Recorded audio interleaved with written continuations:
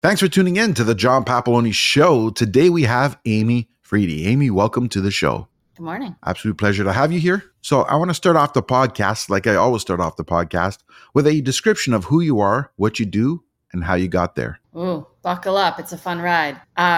So I am currently a licensed real estate agent. I operate in Boston, Massachusetts, Greater Boston, as well as Southwest Florida. I am super fortunate to be able to work in both markets, which are very different, and I'm sure we'll talk about at some point. But before that, it's a long and crazy journey. I was in education for about 20 years, started as a middle school French teacher of all things, and kind of changed, moved into higher ed and some ed tech stuff, and finally just said, I need a break. I need a change. My husband and I had been investing in real estate over the years. So he said, why don't you step away from education, get a real estate license. I think you'd be great. Give it a shot. And so I did. Excuse me. And that was 6 years ago, 5-6 years ago. And I've learned so much, and I've learned how to create a business that works for me. And now I'm shifting that to helping others do the same thing. Fantastic. Wow, that's incredible. That's incredible. Great story.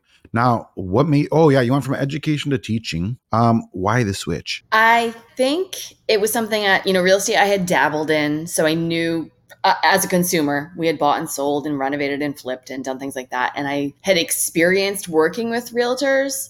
And so I knew, okay, I really liked this agent and how they did this. I didn't really like this agent. I shouldn't say I didn't like.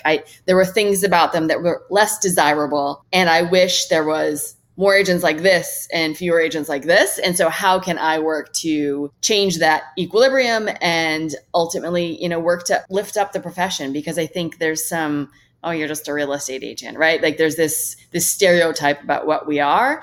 And I think the more we all work to professionalize the industry, the better we'll all be perceived. Yeah, that's a true point. I mean, you're right. I think the only people that are hated more than us is mechanics and lawyers. But Right. people will accept lawyers because they know they're stuck, so they just don't Right. worry about it. And mechanics, because you need a car to drive. Yeah, but they'll still complain about mechanics like they complain about realtors, but they won't complain about lawyers because that's just the way it is. It's They're true. not liked. They're just not complained about. True. So, but yeah, you're right. A lot of it comes from experiences that people have, right? And when people feel that they're not cared about and they look at the amount they're paying, they start saying, I'm paying for all this money and I'm not really getting much because nobody understands what's really going on in the background. Nobody understands what they do. And there's a few bad apples that gave us the bad rap. And unfortunately, that's just the way it is. Now, you're right. So it's good that you're in there. You want to change the perception. You want to do better. And that's awesome. Now, growing up, I'm sure you didn't wake up and say, I want to be a real estate agent when I'm older. I want to, help people invest in properties. So Does anyone have that dream as a small child? no, usually what happens is this is an industry that we get in after fact. It's an afterthought. Mm-hmm. So my question to you is, when you were younger, what did you actually believe or think you were going to do? That's a great question. So I am an oldest child. With that comes the responsibility of being bossy and always trying to be in charge. So I think I did a lot of ironically playing a lot of school teacher and, having my siblings and their friends as the students and doing a lot of playing school. There was that. I do also remember, oddly enough, drawing like architectural plans and having graph paper and doing floor plans. So there was a little real estate dabbling back then, I guess. Ah, okay, I get it. With that, yeah, you're right. Absolutely. Now, which brings up the next point. So, like everybody else, the real estate thing comes afterwards. And I guess education was kind of in the foresight. Now, with that being said, now, like you said, you serve West Florida. Where in particular? So Naples is kind of my hot spot, but I also kind of the surrounding towns of Bonita Springs, Estero, Fort Myers, and some of the islands, Sanibel Island and Marco Island.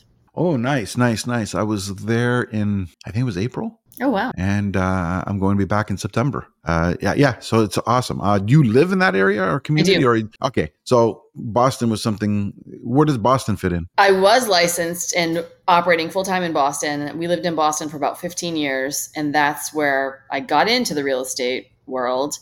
And then the world changed. My husband went fully remote with his job. One chilly February morning, we're sitting there drinking coffee. And I said, why are we still here? We both hate the cold. Mm-hmm. And 6 weeks later, we packed up and moved to Southwest Florida. Hence the So name, the Sunshine State. it is, exactly. And I am super fortunate that I still do business in Boston. I mean, I go back really regularly as clients need me. JetBlue and I are best of friends. I travel very frequently. I'm incredibly fortunate that so much of our jobs can be done online and that I have team members in both locations who can support me when I'm not physically in another place. So I'm really creating the perfect situation for me. So basically there, I love how you said that, team members. So obviously you're building a team, or you built a team. Mm-hmm. How big is your team, if you don't mind me asking? Honestly, I am, having been on a large team, it's not what works for me best. So I really just have one partner in each place they are full-time there, so that if I'm not there, they can cover things. Got it. Do you have an admin? No. Okay. Curiosity. I like the back end stuff. I like the project management-y pieces of things, so it doesn't bother me to do it. Yeah, it was something that I fought with. It's I keep saying I need an admin, and then I just keep doing what I'm doing. So I will throw in kind of a maybe reason I don't have an admin. I operate at a higher price point in general, right? My two markets are just higher price point markets. And so I do probably fewer transactions than the quote unquote average agent, which I'm incredibly fortunate for. So I don't have, 80 transactions worth of paperwork going across my desk. Makes sense. Get that.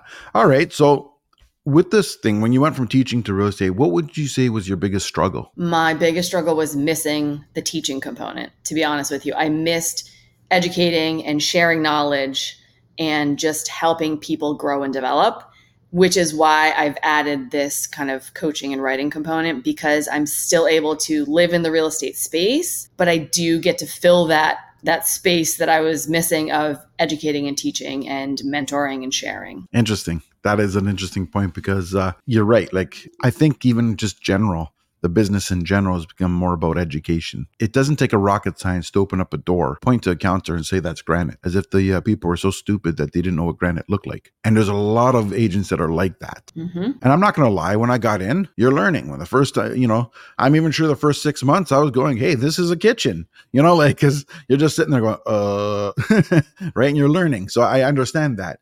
Now, the difference is a successful agent learns to go beyond that, where the ones that are complaining are kind of still showing kitchens. Well, and too, when you are in a transaction with a newer, inexperienced agent, it's frustrating. And so I think the better job we as experienced agents do to mentor and guide those younger agents, the less frustration we'll have when we're in the middle of a transaction with them. Yeah, that's true. Now, I'm going to break it down another thing here. I'm going to get down here. Here's a good point, a good opportunity. When someone wants to work with you, let's get into the process of what would happen, right? Like, just say someone calls you or emails you now, where would you go from there? Like, what would the process look like? Sure. So we would set up an introductory call, because I am a firm believer that not everyone is a fit for me, and I'm not a fit for everyone. I make very clear in my messaging that we're not going to go over cold calling scripts and door knocking plans. Like, I haven't disclosed, but I'm an introvert. So I do real estate differently. And if those are if the cold calling scripts and the running numbers and all that, not running numbers, running scripts to prepare for cold calls is what you're looking for, I'm not the coach for you. Got it. I am more of a let's figure out who you are, what your strengths are, what your personality type is, and let's take those factors and build a foundation that will help you be successful. Back to the original question. They set up an introductory call. I get to know them. They get to know me. I talk about what it's like to work with me, which is 1-hour sessions once a week for a minimum of 6 weeks. And, we really make sure that we fit with each other, because I don't want to waste your time and I don't want you wasting my time. And there are plenty of coaches out there. So I think it's super important, if you're going to make the investment, to find the right person for you. I will add that aside from my just, personal one-on-one coaching, I have created a course that's just the fundamentals, soup to nuts for beginning agents. It's asynchronous, self-paced, 6 modules. So, if they didn't want to make the coaching investment, that is a great way to kind of say, okay, I've passed my exam. I know how many square feet are in an acre, but how do I choose a brokerage? How do I calculate commissions? What is a cap? Why do I need to keep a spare pair of shoes and some paper towels in my trunk, right? Like, all those little things you learn as a developing agent is encompassed in the course. Got it. So you have something for someone who's not even licensed yet, basically. Yep. or looking to get licensed. All right. With that being said, like what are like okay, so you're not into the door knocking and cold calling. That's not your main forte. Now, where I'm going to go with this is that in terms of producing leads and growing your client base and building your database and stuff like that, what are some of the tactics that you do use, or I mean, that you would tell other agents to use? Like what's break down that process? Sure. And again, it really is dependent. When working with a client, I look at their skill sets and interests and how things would work for them. But for me, as an introvert, the thought of cold calling makes me nauseous. So I had to think about ways to grow my audience and build my sphere. Thank God for Instagram. For me, that's oddly, I don't mind being in front of the phone camera. So I've built quite a following there. People love my stories. I think I am incredibly authentic and true. And, it got to a point, any social media, it builds, right? You're going, and then you hit this point where all of a sudden you're being recognized. I was working a few open houses and people would come and be like, I've seen you before. I mean, to be fair, I'm easy to recognize with the pink hair, but so Instagram is one, but aside from that, I'm really about building authentic relationships in real time with people. So I'm not going to be the voice on the end of the phone. That doesn't work for me. But things that have been super successful and comfortable for me are belonging to really targeted networking groups. So I launched a chapter of something called the Women's Business League down here in Naples. We're 15 women. We gather, we share business, we share best practices, we are each other's cheerleaders. But then just like the general real estate space, I have got incredible success at open house conversions. So I think when people come to an open house and they meet me and we engage in that real time, authentic conversation, I don't want to jinx myself, but 8.5 times out of 10, if they were unrepresented, they would become my client.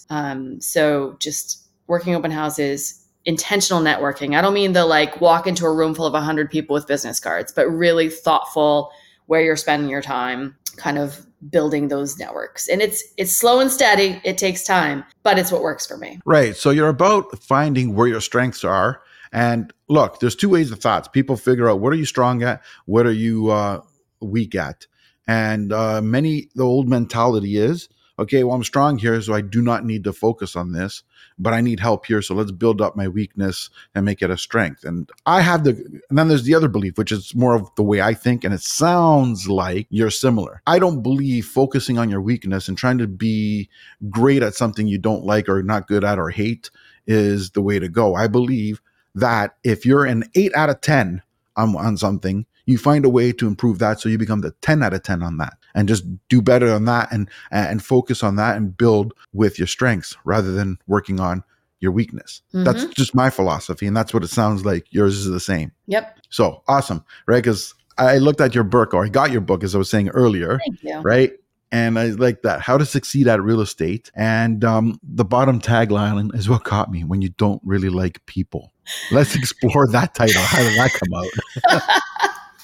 Which, I mean, it's kind of a play, right? Like, I don't dislike people. I very much like people. But as an introvert, I don't like being around oodles of people, And so finding a way that is not the stereotypical real estate agent way, it was imperative for me. I had to think outside the box because early on, as I was trying to do the networking events and trying to do this outreach and these cold calling, I would just sit there and go, oh my God, I can't do this. I hate this. What am I thinking? And nobody wants to wake up like that every day, So I took a pause and said, all right, what works for me? What do I enjoy? And I built from there. But I think that I don't really like people. It resonates with a lot of folks because, there are plenty of introverts out there that maybe want to be in real estate. Who wouldn't? You've got unlimited earning potential. You could basically make your own hours within reason. Why should it be limited to the outgoing, extroverted, knows everybody in the neighborhood people? So that's where that comes from. Interesting. I found that people can be one way at one point in their life and another way at another point in their life. And here's what I mean. I grew up that extrovert.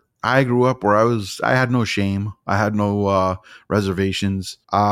I could just walk up to anybody and talk to anybody. It didn't really matter. I found as I got older, I want to do that a lot less. Right. You know what I mean? Like I used to be the guy that you got to go somewhere and you're going with a group of 25 people, fit them in the car, sit on top of each other, sit on the roof. It doesn't really matter. Let's go. To the I go on vacation by myself. Yeah. And somebody says, "Hey, where are you going? I'll go with you." No, thanks. Please don't. You know, and like, Yes. true story. I know. Right? Like, Yeah. it's just weird because now, for me, example, we'll use the vacation. I find the vacation for me is a way to escape, right? Because my mind is always active. It's always going, and it's like, brrr, like a machine that Totally. never turns off, right? Like, and sometimes I don't sleep because of that. At nighttime, I go to sleep. I'm like, oh, I'm feeling tired. I lie down. I'm like, That's when I buy the most web domains. My brain is always going at night. I'm almost always buying web domains at 11:30 at night. see, there you go, right? And that's my point. Because of that, for me, that vacation is a way for me to, because I'm a curious by nature. So it's a way for me to Right. get out there and explore, right? And see different things for myself. And it's a way for me to not turn off my brain, but distract my brain, right? Absolutely. It's one of those things that now, if I'm going with people I know, we're in the same circle, same conversation, same everything, my mind's still active. My mind's still going on the same thing over and over and over and over. So it's not really getting that, time away. Now there are Right. people I meet, like I have close friends that and where I am in Ontario that have a place in Naples. So when I go there, I'll hang out with them when they're there as well. But it's different. They're not in the industry. They're not in my, you know what I mean? So we have different conversations and it still is an escape. And they show me around places in Naples that I've never been to. So it's different. But to Yeah. go, you know what I mean? Like, so I like vacationing on my own for that reason. So that's my escape. Now, Yep. again, just aside from vacation, so I find myself being more of that introvert now than I used to be. And Mm. so, and I have friends of mine who used to pretty much, go there, look, be silent, and just, and all of a sudden, it's like, oh my God, does this guy ever shut up? You know what I mean? Like, Yeah. so I find that people can have different stages in their life and changes. And so Right. where I'm going with is where you're at today doesn't necessarily mean that's where you're going to be tomorrow, right? True. So, but it's good to be self aware and realize, what are your strengths today, and what are you not good at, and why?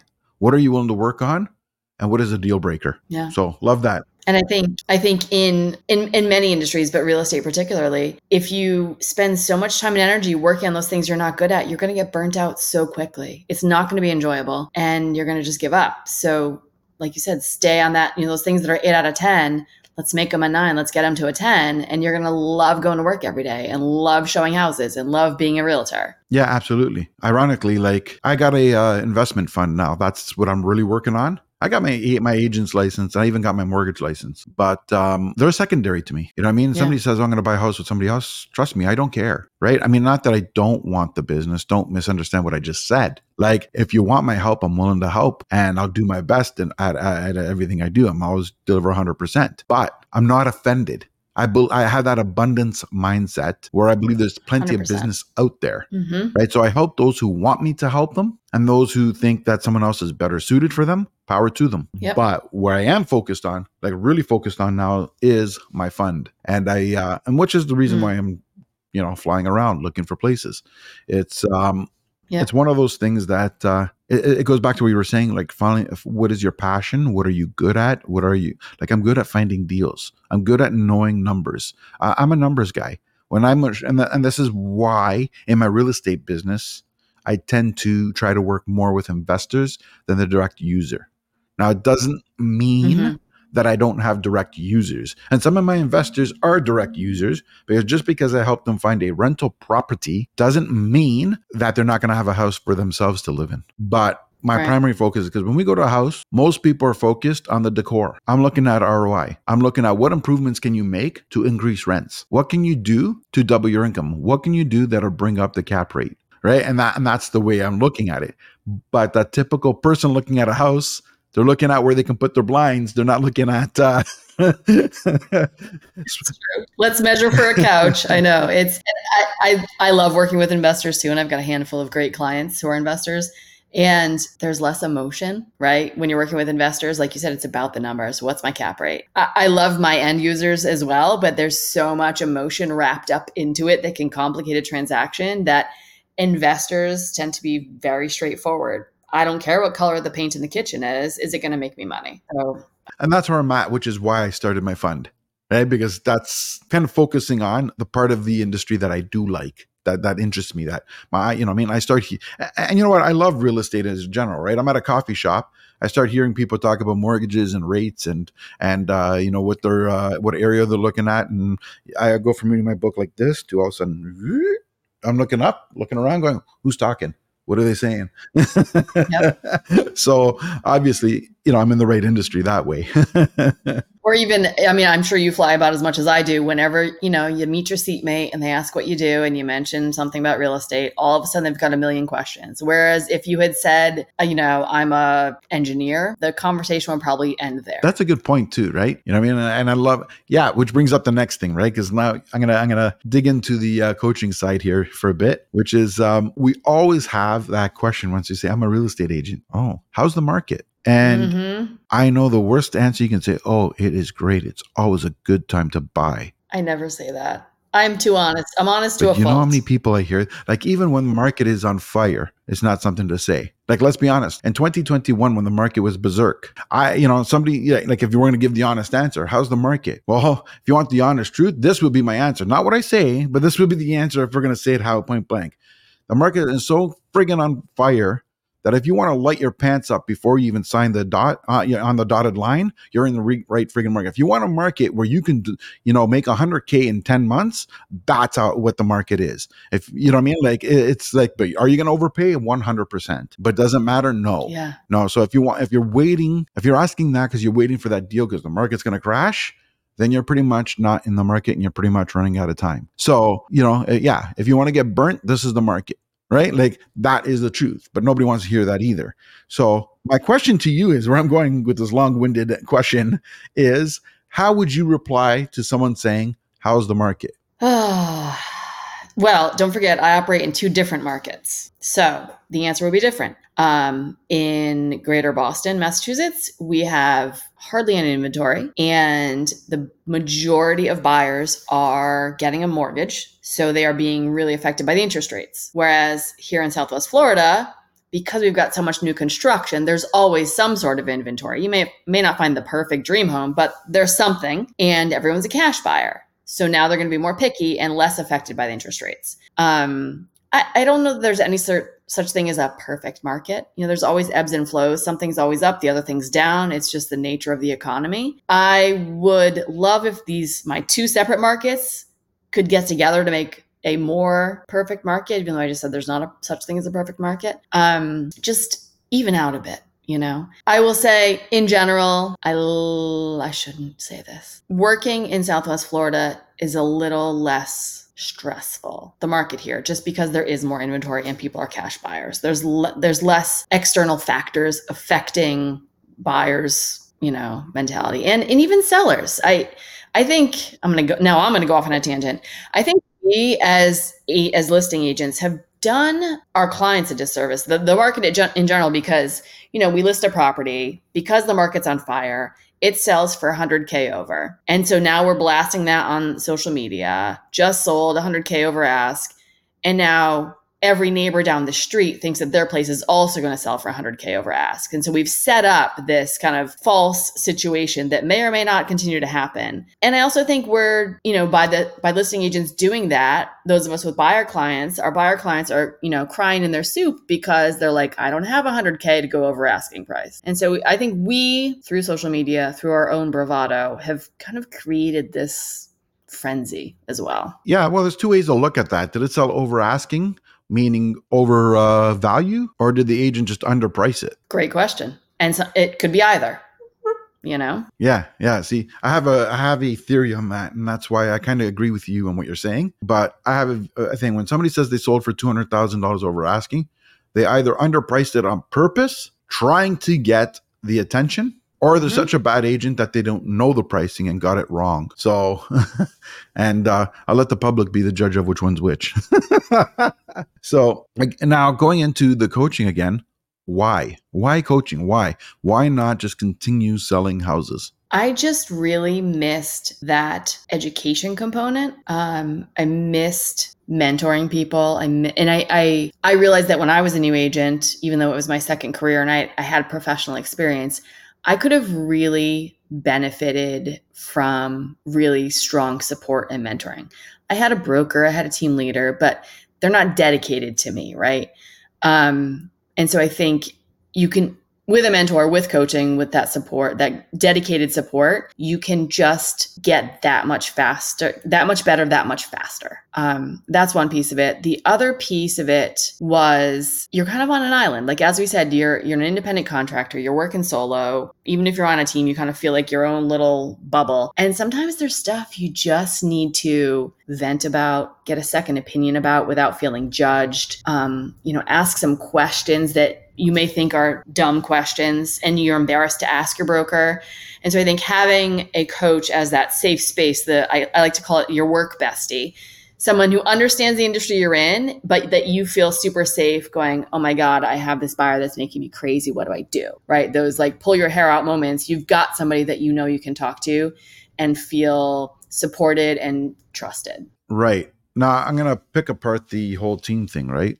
Like when someone joins, right? Like you can get fast tracked in terms of the learning and the growth by joining a team at first. Many agents want to do solo because they have the mentality of, I want to get 100%. I don't want to split my commission. Now, there's another way of looking at that. What's more, what you want 100%. So look, I'm going to use the stats in Ontario because I know them and I don't know what they're like anywhere else. And it might be similar. I suspect the stats are going to be very close to each other, but I'm going to speak on to what I know. Now, average agent, 80% of the agents does 0 to 1 transaction. More of them are closer to 0. Now we have 80,000 agents in Ontario for a population of like 4 million, 5 million or something stupid like that, right? Like, it's kind of way more agents than anybody needs. So you can't walk down the street without bumping into one. Right. So here's where I'm going with that. 0 to 1 transaction.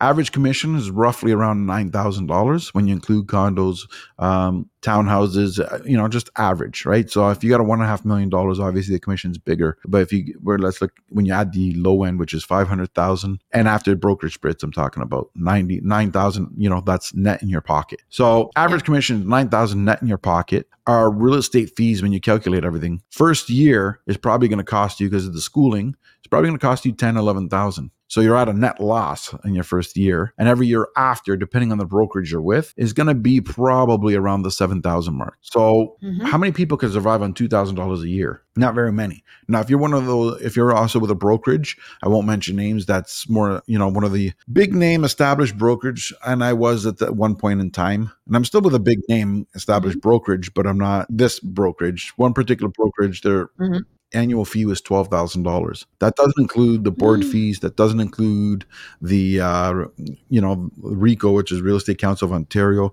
Doesn't include the Ontario Real Estate Association fees. Doesn't include any of that. That's just the brokerage fee was $12,000. So moral of the story, that year, my cost to be in real estate was about $16,000. And this is before you do any sales and they take splits. So with that being said, if you only did one transaction, you're at $9,000. So now I'm in a loss. Now, let's take it that most people aren't going to go to that brokerage in their first year. And they're going to go to every other brokerage, whatever it is. And the average is $7,000 a year. So we'll go with that. So now my point I'm getting at is that $9,000 commission, $7,000 cost, $2,000 a year. That's 80% of the people. And 15% will make a living. Now, a living to me is somewhere between 80 to 200,000. That's a living. And you got 5% that'll make the wealth, which is the 500,000 to 5 million. So, and I think in a way, this is a microeconomics to what's going on in the world. Now that I've broken all that, I actually forgot where I was going with it, but that's besides the point. About teams, yes, about joining yes, a team. Yes. So my point I'm getting at is, with that being the stats, somebody says, I want 100%. Wonderful. What is more money? 100% of that $9,000 or joining a team and growing, maybe even getting to the 70,000 and 50% of that 70, right? And then usually when you're joining a team and if you're on a team and you're not making 80 to 100,000 after your splits, you're definitely doing something wrong and you're definitely on the wrong team. But that's besides the point.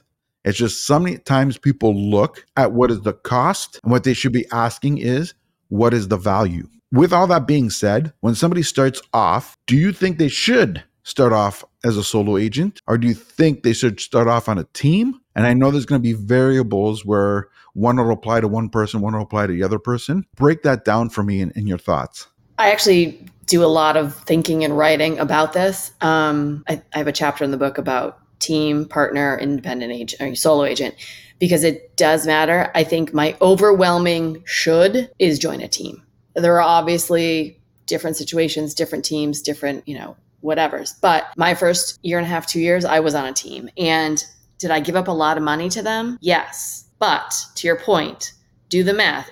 I was getting, let's say 50% commission and I still took home 100 grand. So that, or 100% of, let's round it up, 100% of 30 grand, right? Like, why am I going to sacrifice money and sacrifice learning opportunities? I joined a team with team leaders who had been in the game, had a great track record. I had other colleagues to learn from. I had more open house opportunities, support system, just everything, and would not change that for the world in terms of what I did my first and second year. I think teams can be incredible. I mean, in hindsight, I was so excited someone wanted to hire me that I jumped at the first chance. I got lucky that it was a good team and that I was successful with them. But, I would recommend doing some due diligence, really interviewing around, because they want you as much as you want them, most cases. And so really find the right fit from a culture standpoint, from a workload, from a commission split, all those things. But I wholeheartedly support joining a team until you feel like you can fly the nest. Right. Here's my perspective, and this is where I think coaching fits in. I believe people should start with a team, and I don't necessarily mean that they shouldn't get coaching, but I'm looking at the reality of this is that most people starting out are starting out with a very low bank balance. And with that being said, that's why I think joining a team is a way to fast track your outcome while the team absorbs that expense, right? Where if you did it on your own, you need to pay for the advertising. You need to pay for all the stuff. Now, when you want to jump on your own, I still believe in accountability. At that point in time, you've had somewhat experience. You have, your feet wet in the market, right? And you kind of have a gist of what's going on, but you still need a form of accountability. And it comes down to, how do I get to the next level? And that's where a coach helps you come up with that strategy and goal. Because when you jump off the team on your own, and you're on your own and you're doing it on your own, a lot of the stuff you didn't do because the team did, you're going to realize what you actually got, right? So with that being said, is that it can be overwhelming. And I think the coach can bridge that gap and help you find that path that'll get you to that next level. Now, in the beginning, I said, most people coming out are not going to be able to afford to pay the brokerage fees, board fees, pay their own advertising, pay for a coach, pay for all that, and hope that the money comes in, because you can go the first 4 or 5 months without even seeing a check. But once you decide to go on your own, you're going on your own, not because, oh my God, I don't want to pay the team anymore. You're going on your own because you're like, I'm ready now. I've got the experience I need. I've learned the systems. I've learned the workarounds, and I'm ready. Now I'm ready to do things for my own, grow my own business. I found the coach as a support. And at that point in time, you should have enough business to be able to afford that. What are your thoughts? I, again, completely agree. And I hate to keep touting my book, but I do have a chapter in there about like your schedule and accountability, because when you pre-real estate, if you had another career, you had a boss, you had meetings on your calendar, you had deliverables, there were deadlines. When you're a self-employed real estate agent, I could sit on the couch and drink coffee all day and no one's going to complain except my bank account. Right? And so if I'm not accountable to myself, I'm the only one to blame. I'm the only one who's going to get upset with me. No one's going to say, you got to do this, you got to do that. And so having a structure, whether it's a set schedule, a time block, a check and balance, accountability partner, all of that is super important, because you could just as easily crank through a ton of work all day, every day, or lounge around. And I believe there's a happy medium, right? We're in this business because we have a flexible schedule, but that doesn't mean that I should be having a flexible schedule with my coffee all day, every day. True. Now, this business is not for everybody. There's a certain profile that would fit in this business, and there's a certain profile that does not. Now, find some people who are considering the industry, we're going to say 75%, in my opinion. I don't know the exact percentage, I'm guessing, but I'm going to say there's a good majority, we'll put it that way, that look at that agent that's driving around in the BMW or the Mercedes, and they do not know that it's leased, which anybody with a job can pay for that car. They do not know that. They think they make so much money that look what they can afford. And a lot of it has to do with the agent putting up that facade, right? Yep. So they see that and they see their current circumstance and say, if he can do it or she can do it, I can do that too. And many of them get into the business and go out and lease their own BMW and still don't make the connection that that's the person they followed just did that to them. But that doesn't necessarily mean that person doesn't belong. My question is going to be, what would you say someone who's considering the industry, what should they actually be focused on and what should they know to determine whether the business is actually for them? That's a great question. I think as much as we talk about you make your own schedule, it can be all consuming, right? I've worked hard to set boundaries with clients and other agents, but you know as well as I do, your phone can start going off. I've had 7 a.m. phone calls. I've had 11 p.m. phone calls and weekends. And, I think someone who maybe isn't flexible in their kind of day to day, it'd be a challenge for.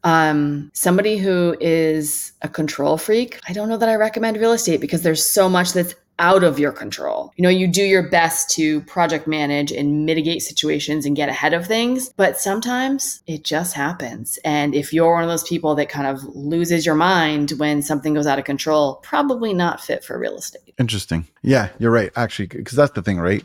One common line I hear, oh, I do everything for my clients, and my clients are everything. They're so important. They're more important than me. And No. The thing that gets to me, that I hear somebody say that, and then I've been on one of those realtor boards where saying, my client wants to see this house and it only pays 1% instead of the normal 2 or 2.5. What do I do about that? Well, if it was about your clients, the damn answer is show them the fucking house. So clearly you just made it obvious that it's about you. And the money, right. So don't sit there and tell everybody it's always about my clients. No, it's not. It's clearly not for you. I know. I know. I mean, I love them, but I'm not going to walk their dog or pick up their dry cleaning, right? Like you need to set boundaries. Here's when I'm available.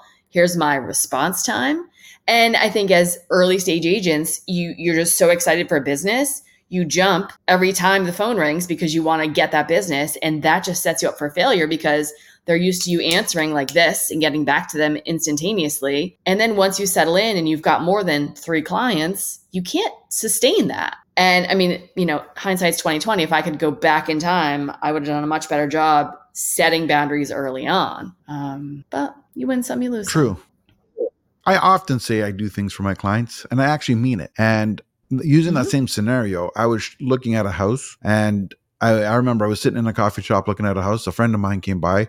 What happened was I meet a bunch of people in the morning for, the morning coffee route, whatever at the time. And the person came by, looked at the listing I was looking at and says, well, why are you showing that? That doesn't even pay you a full commission. And I thought, I was told everything's about the clients. And I mean, that's when I got a glimpse of that. Right. And then I started thinking about it. But then for me, I still showed it because I wasn't thinking of that. I mean, did I find it frustrating? Yeah, obviously. When you're trying to pay your bills and every time you turn, all you see is another damn bill.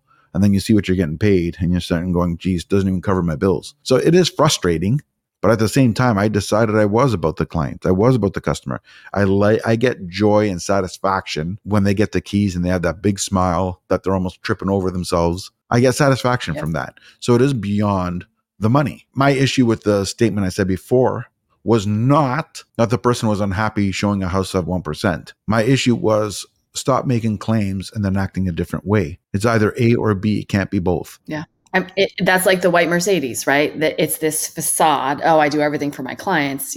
Walk the walk and talk the talk. Don't just talk the talk, walk the walk, I guess is what I'm trying to say. And to get back to your other point, when we were talking about, being on a team versus independent, okay, I'm showing this house that's a 1% commission instead of 2. Is 1% of something better than 2% of 0, right? I mean, it's all going to even out in the end. Although we won't talk about this today, and I don't know what's happening in Canada, but there's some movement down here about changing who pays commissions. Oh God, I heard about that. Yeah, that's it's ridiculous. Yeah, let's represent your buyer. Okay, that's exactly what we should do. Now turn the buyer and said, would you like me to represent you? It's now going to cost you an extra $9,000. Now, some people will see the value and say, sure. Some people look at that and say, why don't I just call the listing agent? Hey, you want to sell this house? Yeah. Write up the offer. Yeah. Yep. Again, we're supposed to be about the free market, and they're creating limitations. So how is it a free market? Now, because at the end of the day, everything is negotiable. So if there was a problem, why don't people negotiate better? That would make it easier, right? Like, it's just mind-boggling to me. Like, it's like, you don't go to a car and say, well, get me the sales manager, but I'm the sales guy. Yeah, that's why I want the manager. Why? Because you're going to get $500 from my sale, and I don't want you to get the $500. That's really Yeah. what it's saying. So let me just go Yeah. directly to the sales manager and forget you and your job. Cut out the Yeah. middleman. Yeah. Like No, I it's get you. I personally think it's what I call the deep state, sticking their nose where it don't belong. Mm-hmm. Again, everyone has an opinion. I don't know if there's a right or wrong. This is my perspective. Mm-hmm. So Absolutely. but to each their own. So with that being said, every time we get into when we do something like you left teaching to get into real estate. Now, any business we started, whether it's real estate, whether you're in some sort of manufacturing, whatever, when you start a business, there's always that little hesitation where you're going, what have I done? Right. And you're always, because it comes out of fears, I mean, natural fears. I went from a straight paycheck to the, you want to eat? Go sell that over there. And if they don't Yep. buy, you're not eating. And we question ourselves. I mean, I don't know about you, but I think about how many hours are there in a day? 24. I sleep about 8. So there's 16 hours left. Would take 2 hours for eating and everything else. So we're at 14. So yeah, I think about quitting 14 times a day. Now, It's so yeah. true. So successful people think about it, then they find a way to help not think about it, and then an hour later they're thinking about it Yeah. again.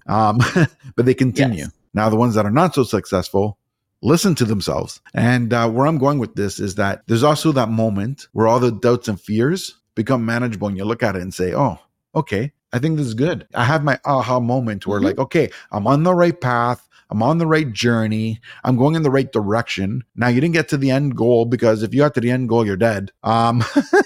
Because that's our ending, let's be honest. But you're working towards the right path of building up that future you want, and things are panning out slowly but surely. What was your aha moment, and have you had it yet? I think I've had a couple. I think first and foremost is diversifying my income, right? So we have some rental properties. I do some freelance writing. I have these little pockets of money that are coming in. So I know I'm going to have groceries. In full disclosure, I have a husband who works as well. So I'm not as desperate for money, but I do want to have my own money.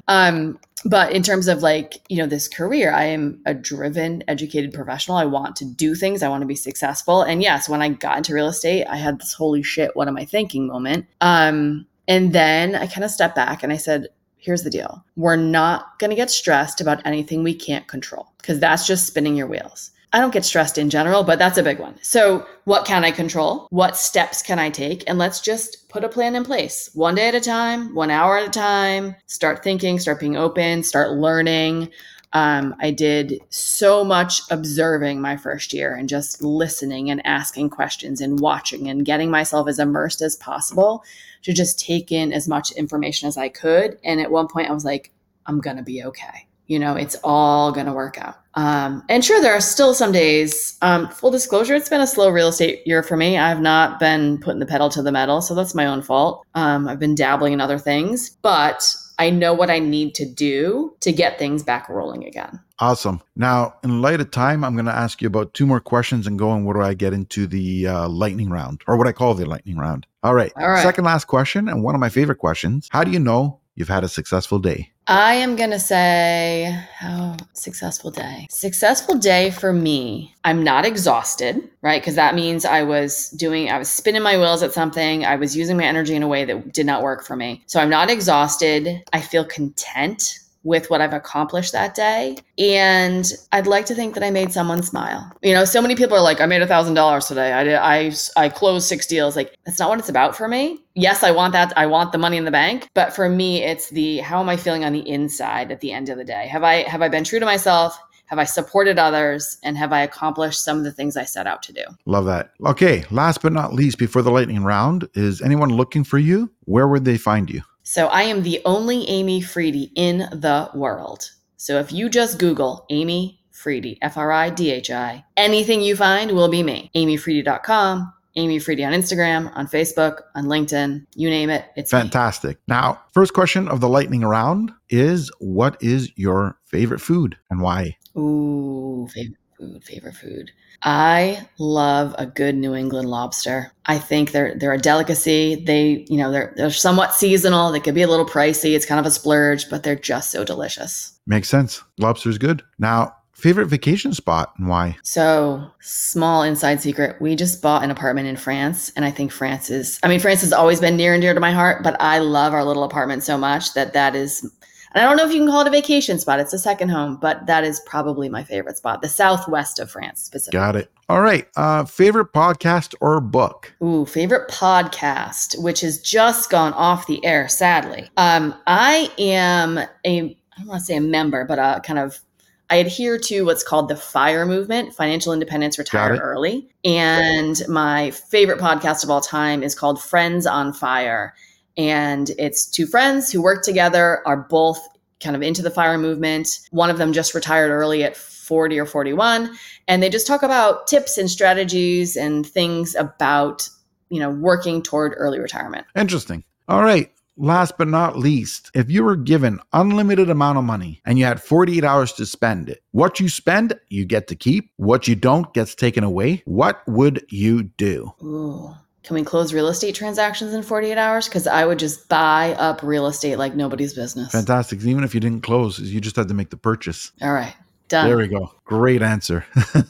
What I found amazing is that you're in the real estate business and you clearly invest in the real estate business. And it's incredible how many people I come across that are agents and going around using the same stupid lines that everybody else uses. I'm helping people with the biggest financial transactions of their lives and whatever. And then you ask, how many homes do you have? Oh, I rent. Okay, wait a minute. You bought a Mercedes before you bought a house, or maybe you leased a Mercedes. I don't know. Yeah. But you're telling everyone else how great the housing business is and how everyone should own a home, but you don't as well. Yeah. It's just backwards to me. Like, I don't think it should be mandatory for somebody to own a home to sell real estate, but it should be pretty close to that. You know what I mean? Like as an agent, that should be your first priority. Let me save my own down payment so I can practice what I preach.